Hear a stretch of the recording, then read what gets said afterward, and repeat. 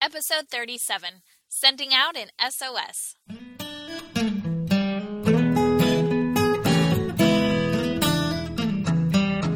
Educators, is your passion tank running on empty? Look no further. Gretchen of Always a Lesson has a double dose of just what you need.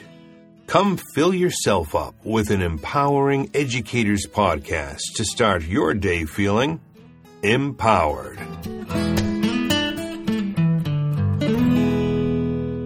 Hi, Elite Educators. This is Gretchen from Always a Lesson. And whether you're teaching a lesson or learning one yourself, this podcast is for you. I am here to empower you to reach your potential, and it's going to happen because you're taking the time to invest in yourself by listening to a podcast like this to help hone your craft. Today, I want to help you reignite your passion and potential by talking about that time or times during the school year or your career where all you can think to do is send out an SOS to survive. This podcast episode is especially for those teachers in distress.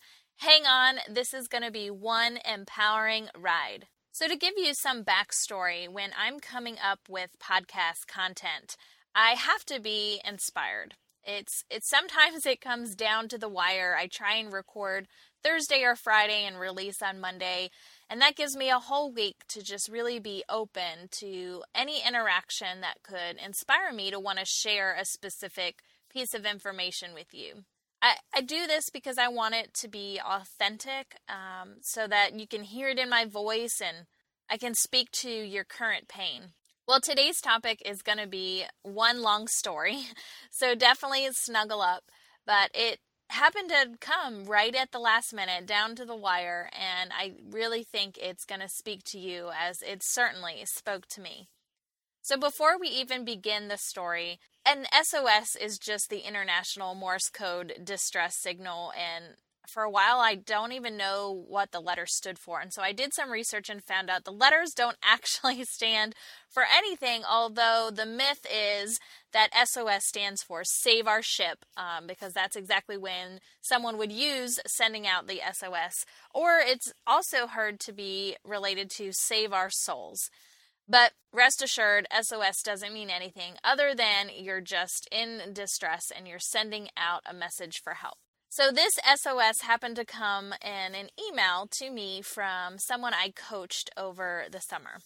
So to remind you, I'm a new teacher coach, and during the summer, I work with an intensive teaching fellows program through the New Teacher Project. And we work with career changers. So these are folks that have a degree in something other than education, but decided they wanted to become a teacher. However, they cannot spend the time away from work to go back to school full time. And so what we do is we put them through our intensive program where they learn all the techniques and strategies in the evenings, but during the day, they're actually in a summer school setting. They have a cooperating teacher, so this is a certified teacher that's in the classroom, just like you would do with your student teaching.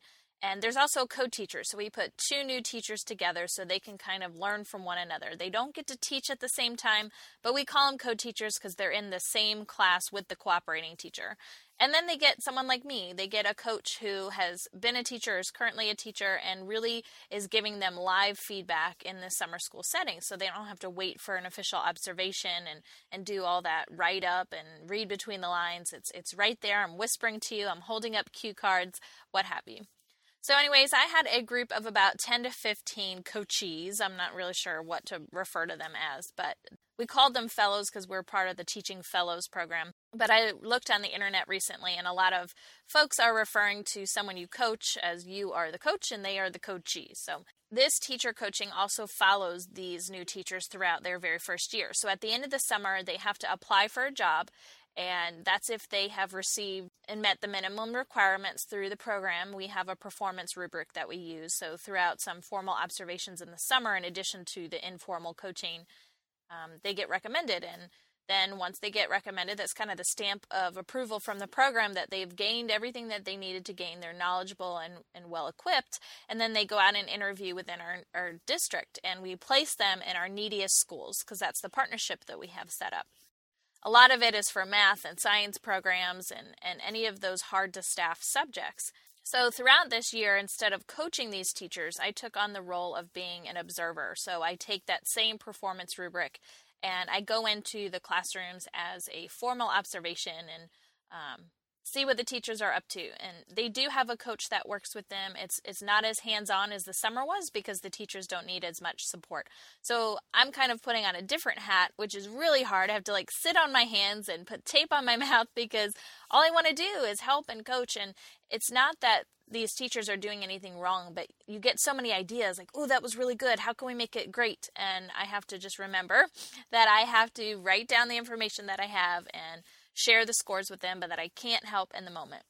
So last week I was conducting an observation with someone that I had coached this summer, and I was just so impressed with her kindness to her high school students, and they're learning English for the very first time. She was just so patient and welcoming, and students were clapping for each other as they were speaking sentences for the first time and really just overcoming that anxiety and shyness. And it was just refreshing to see that real connection, that person to person, instead of just throwing down content and the urgency of meeting standards, but just so humane and conscientious of what they might be facing as people. So at the end of the observation, I ended up writing her just a quick note. I wanted to praise her and leave some appreciation for just who she is as a leader in the classroom, but also just her heart. And I think she's exactly what these kids need because she is a person first and a teacher second. So I left her this note on the desk, and I'm still not really sure why I felt prompted to leave her this note. Looking back, I guess it was more than a nice gesture because later I would find out just why that small act of kindness was needed in the moment. Well, I figured that she might email me and say thanks, but when I didn't hear back from her after a week, I just figured she didn't find the note because based on our relationship and my past experience with her demeanor, I knew she was super kind-hearted and had already taken me aside prior at the graduation at the end of the summer, and she personally thanked me for my investment in her own development. I think it was something along the lines of you're the real deal, the best of the best, and I mean that. Which is so her. She's a Yankee from the tone of voice to the mannerisms head to toe. And I can say that because I too was a Yankee at some point. I moved to Charlotte from New York about 10 years ago. So I knew that if she had found the note, she would certainly bring it up. So when I didn't hear, I just assumed, she didn't find it, which is fine because it wasn't necessary for her to read that. It was just something I felt in the moment I wanted to do. Well, last night, close to midnight, don't ask me why I was up that late, but I got this email from her, and excuse me if I tear up. I'll tell you why it makes me emotional in a moment. So she says, Gretchen, please forgive the tardiness of my email. The day before my observation, I literally lost sleep, not because of the observation, but I was not sure about whether or not I could keep teaching.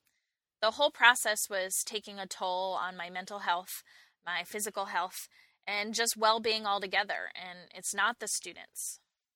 They are fantastic, but it's working in an environment where I'm not sure who the Chiefs are and who the Indians are.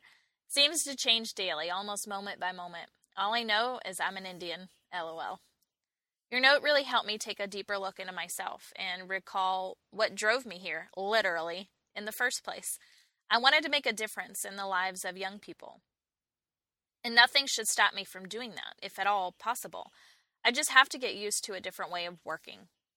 Thank you for writing what you did. Those words were a lifeline. While I'm not sure what the outcome may be, I know that I am where I am to be for now. Lessons are being learned and taught. LOL, LOL. Have a great day. All right, so this email just breaks my heart for numerous reasons. First, the fact that I didn't pick up on any of these feelings means she's doing a darn good job shoving them deep down inside. You know that only means one thing: an explosion is soon to come, waterworks, or flaring temper, or an anxiety breakdown. I'm just not sure how she tends to react to stress because every time I see her, she's happy and she's just taking the challenges head on.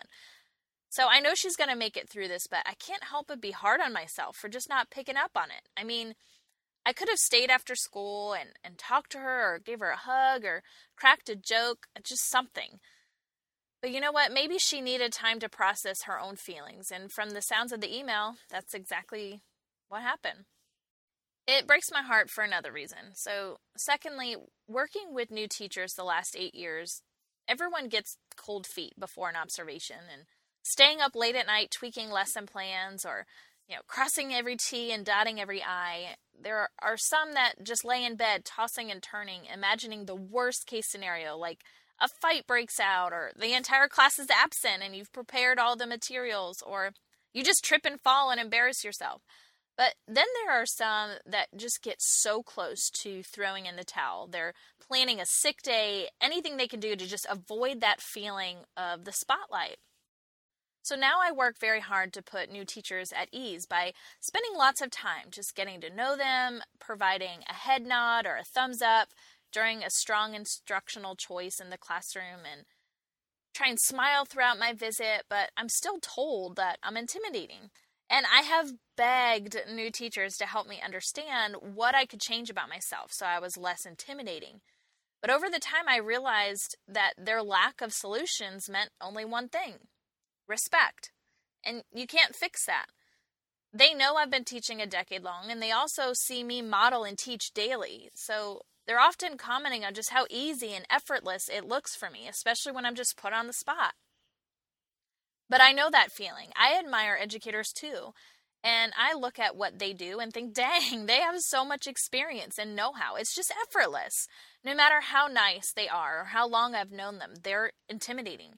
So I know that in this situation, my fellow was not sharing this information with me because I was intimidating, but that the pressure was on and she wanted to do a great job. But at the same time, she had these conflicting feelings of, do I even want to do this? I mean, this sucks. It really sucks. I'm stuck out in a trailer in the back of the school. I'm new and I'm an island. My school is one of the worst in the district in terms of behavior. I have chronic absenteeism as a major hurdle. My administration makes changes to schedules and approaches so often I never feel like I know what's going on. My kids are high schoolers who could have a personality, but they don't have the skills to speak English. I mean, luckily I speak English fluently, so there's a few students I can better understand. But overall, my kids aren't achieving. The stress is real. It's overwhelmingly real. I'm not seeing changes like I thought. It's not roses and butterflies like I thought it would be. Can I do this anymore? I mean, wow, talk about some heavy thoughts. And just to preface, those are my interpretations of what she would be thinking. It's nothing she's ever said to me. But can you blame her for feeling that way? I know you get it. I can just imagine you're nodding your head right now. You're saying, yep, or amen, or hang in there, girl. I know how you feel. I personally feel guilty. I mean, no matter how much I help her acquire skills and instructional best practices, but if she's combating an administrative team that's flying the plane while they're building it too, I can only tell her to just grab her floaties and hang on. I cannot control that cuckoo's nest, and neither can she. And neither can you, for that matter. But that's sometimes the cards that we're dealt. Outside factors we just cannot control. And it's just like our students. They don't ask for parents that break up or that their parents have to work multiple jobs because their education level doesn't provide a high enough salary, or that they have so many brothers and sisters that there just isn't enough food to go around. Or, maybe it's not in a high-need community, but just the opposite. Maybe the child is a nanny and rarely sees their career-focused parent, or that they're an only child who feels lonely, living in a big house with no friends in the neighborhood. Forced to practice piano or drums, followed by a tutoring session, followed by Latin lessons, whatever. My point is, we all have something. Everyone has different issues, but our common denominator is we all have issues. It might not be our own, but they're near and dear and they affect us nonetheless. The third reason this email broke my heart is it brought me back to my own pain. A deep hole that I try very hard not to even feel, and I don't talk about it often because this is the Empowering Educators podcast. I mean, I can't be sad and humdrum or you'd shut off your radio or device. I'll make it short and sweet and just say, I started in a Title I school. I stayed there for about 5 years, but I just got so emotionally invested in the hardships of the students that it took a toll. So I ended up moving to a suburban school within the same district, and it had some high parental involvement, so that was certainly a change of pace. I was just rejuvenated. I was loving life for a year, but then that principal retired. A new principal came in and kept things the same for the next year. So I was continuing in my bliss. But then the smackdown came at my third year at that school. In efforts to just raise achievement, the ship got very tight, if you know what I mean. And I'm a teacher that needs to spread my wings, and I perform best when I don't have to become a puppet show. I stuck it out another year, but the stress of just conforming and being something I wasn't stifled my talent, my attitude, my perspective. Luckily, I was naturally moving towards more leadership opportunities anyway, so when the door opened as a teacher coach the following year outside my district, I took it. And the rest is history. I know you're thinking that that's not bad at all. Nothing worth shedding a tear over. Well, that's because I don't even want to get to that vulnerable place to remember so that I could better illustrate my experience for you. But what I can tell you is one day my husband, who was the fiance at the time, looked at me and he just said, "Do you need to go into counseling?"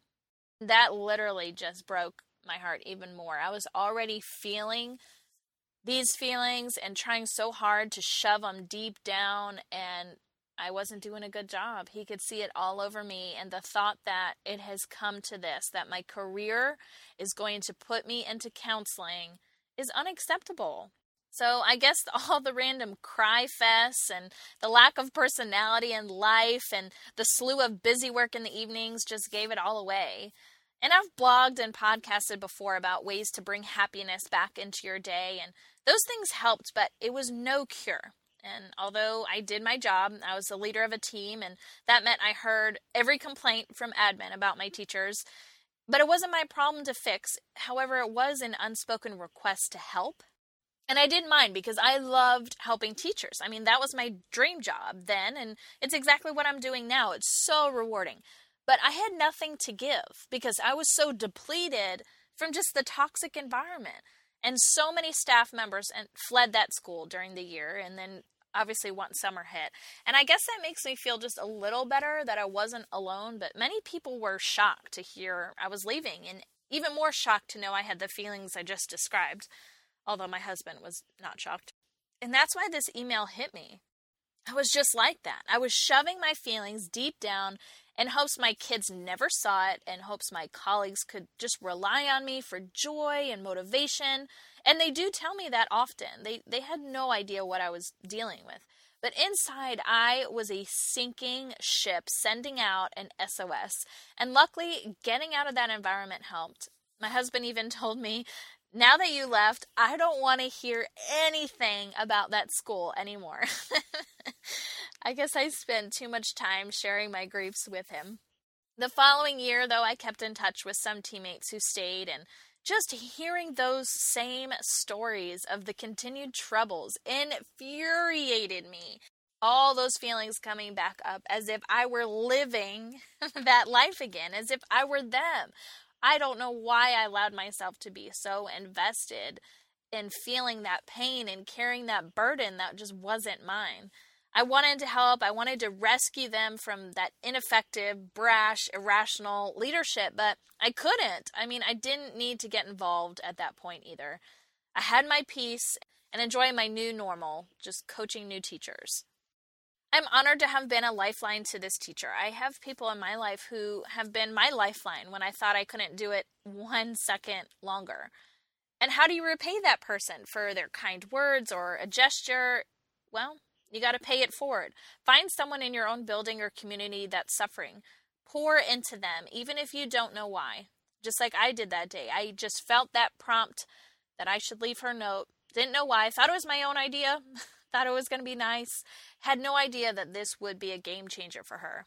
When you reach out to that person, it might be the one touch point that saves them from turning the wrong direction and leaving students in the wake. So I wrote her back, and I shared my appreciation for her sweet email, and I just encouraged her to hang in, reach out to me if she needed it. I also suggested tuning into my podcast. I mean, not a selfish plug, but it made perfect sense to share a resource that is focused on encouraging teachers in the time and moment that she needed it most. So she wrote me back and said, "Gretchen, I'm going to listen to your podcast daily. Heck, even as I sleep. I need this. I promise to reach out. I need all the help I can get right now, and I agree with everything you wrote. We'll be in touch. So this is a good sign for a teacher in distress. They're reaching out for help. They're acknowledging what's happening. They're giving themselves space and time to just really feel it instead of shoving it down any further, hoping it's just going to disappear. And I'm also encouraged to know that she's going to tune in to a podcast. I mean, I never listened to podcasts before making one. I know that sounds really strange, but I had no idea what I was doing. Just humor me and tell me I'm a pro. Go ahead. Well, I do listen to educational podcasts now, but I also listen to ones on marriage and leadership, on life, you name it. And I find inspiration in just the message, not the type of show. And I knew she'd be able to find other shows that spoke to her too. I mean, maybe even were a little fun distraction in a good way. Maybe give her a little pep in her step on her drive to work, or make her giddy over a new release of an episode from her favorite podcast. Well, I didn't have to wait long to hear back about what might come of tuning into a podcast, because she wrote me back a comment on my website on the podcast page saying, "I just listened to podcast number 28, and all I can say is, wow. Thank you for being so transparent and real. No fluff. Much needed. Thank you." And the episode she's referring to is one you've probably listened to. It's called "What Are We Doing Here and Why Does It Matter?" I'll share the description with you to quickly jog your memory. Teaching today can be confusing. There are tons of stress points, wrong turns, and dead ends. Educators get bogged down with all this other stuff that they forget what they were chosen to do and why it matters in the lives of students. Take a listen to remind you of what teaching is really supposed to be about and how it affects everyone's future. So in that episode, I talked about putting money into people and not programs. So really investing time into making the teachers in your building better through support instead of just comments on an observation. I also talked about it coming down to every decision you make every day in the classroom, and that no matter what kind of hard day you're having or what your attitude is, that every step you take and every word out of your mouth and every action is really guiding the success of your students. I also mentioned don't let yourself forget your purpose for becoming an educator. Put it in your face, write it down on your mirror, say it to yourself as you drive to school. You've got to remember why you wanted to be where you are. And how do you do that? I talked about putting kids first in everything that you do. And then because of that, I talked about inspiring yourself so you can be an inspiration to other people. And then I ended just mentioning that we have a mission to do, and it's an honor to be chosen to complete it. There's much more in that episode. If you hadn't listened, definitely go back. That's a great one. But I couldn't have picked a better episode for her. I mean, what are we doing here? That's exactly what she's struggling to put together. And then why does it matter? That's where the rubber meets the road, the conflict, the internal turmoil. I don't want to be in her shoes right now, mainly because I know what it's like to be there, and it's not fun. But it too shall pass. And the quicker you allow yourself to deal with what's happening, the quicker you open yourself up to solutions and support. And once you do that, the end of the road is in sight. A turnaround is up ahead and your feet are gaining traction. And that is what I hope for my fellow. Not that I can take her pain away, because it's a growing pain. It's something she's going to remember. Something that is shaping her as we speak. Something that shows what you're made of and who in your life you can count on. I wouldn't take those experiences from her if you paid me. It's hard to go through it. And it's hard to watch others go through it, but the lesson that comes from it is one of a lifetime. And she knows that. She mentioned that in her first email, saying lessons are being learned. And I know she was not talking about her classroom instruction. So I wanted to share this story with you today because it's people like you who have so much teaching talent, but are just in a situation that's stealing your thunder and taking the wind out of your sails. And all I ask that you do is send out an SOS like she did. Confront what you're feeling so you can make sense of it. Reach out to a confidant.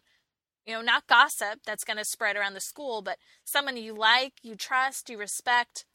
Ideally, someone who is further down the road that you're on and can speak to your current position.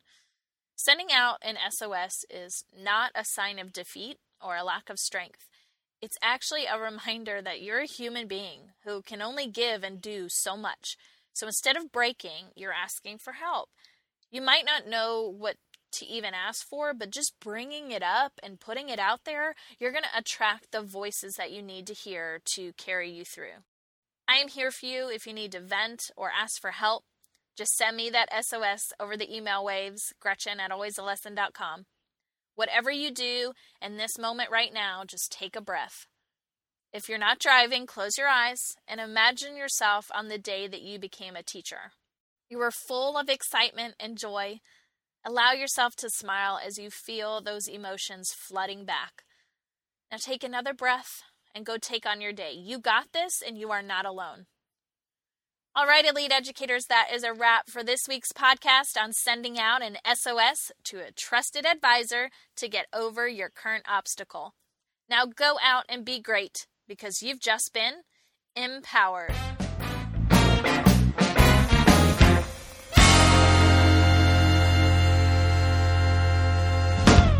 This podcast is sponsored by the Educators Podcast Network, a podcast network that encourages you to think about your profession and succeed in the world of education.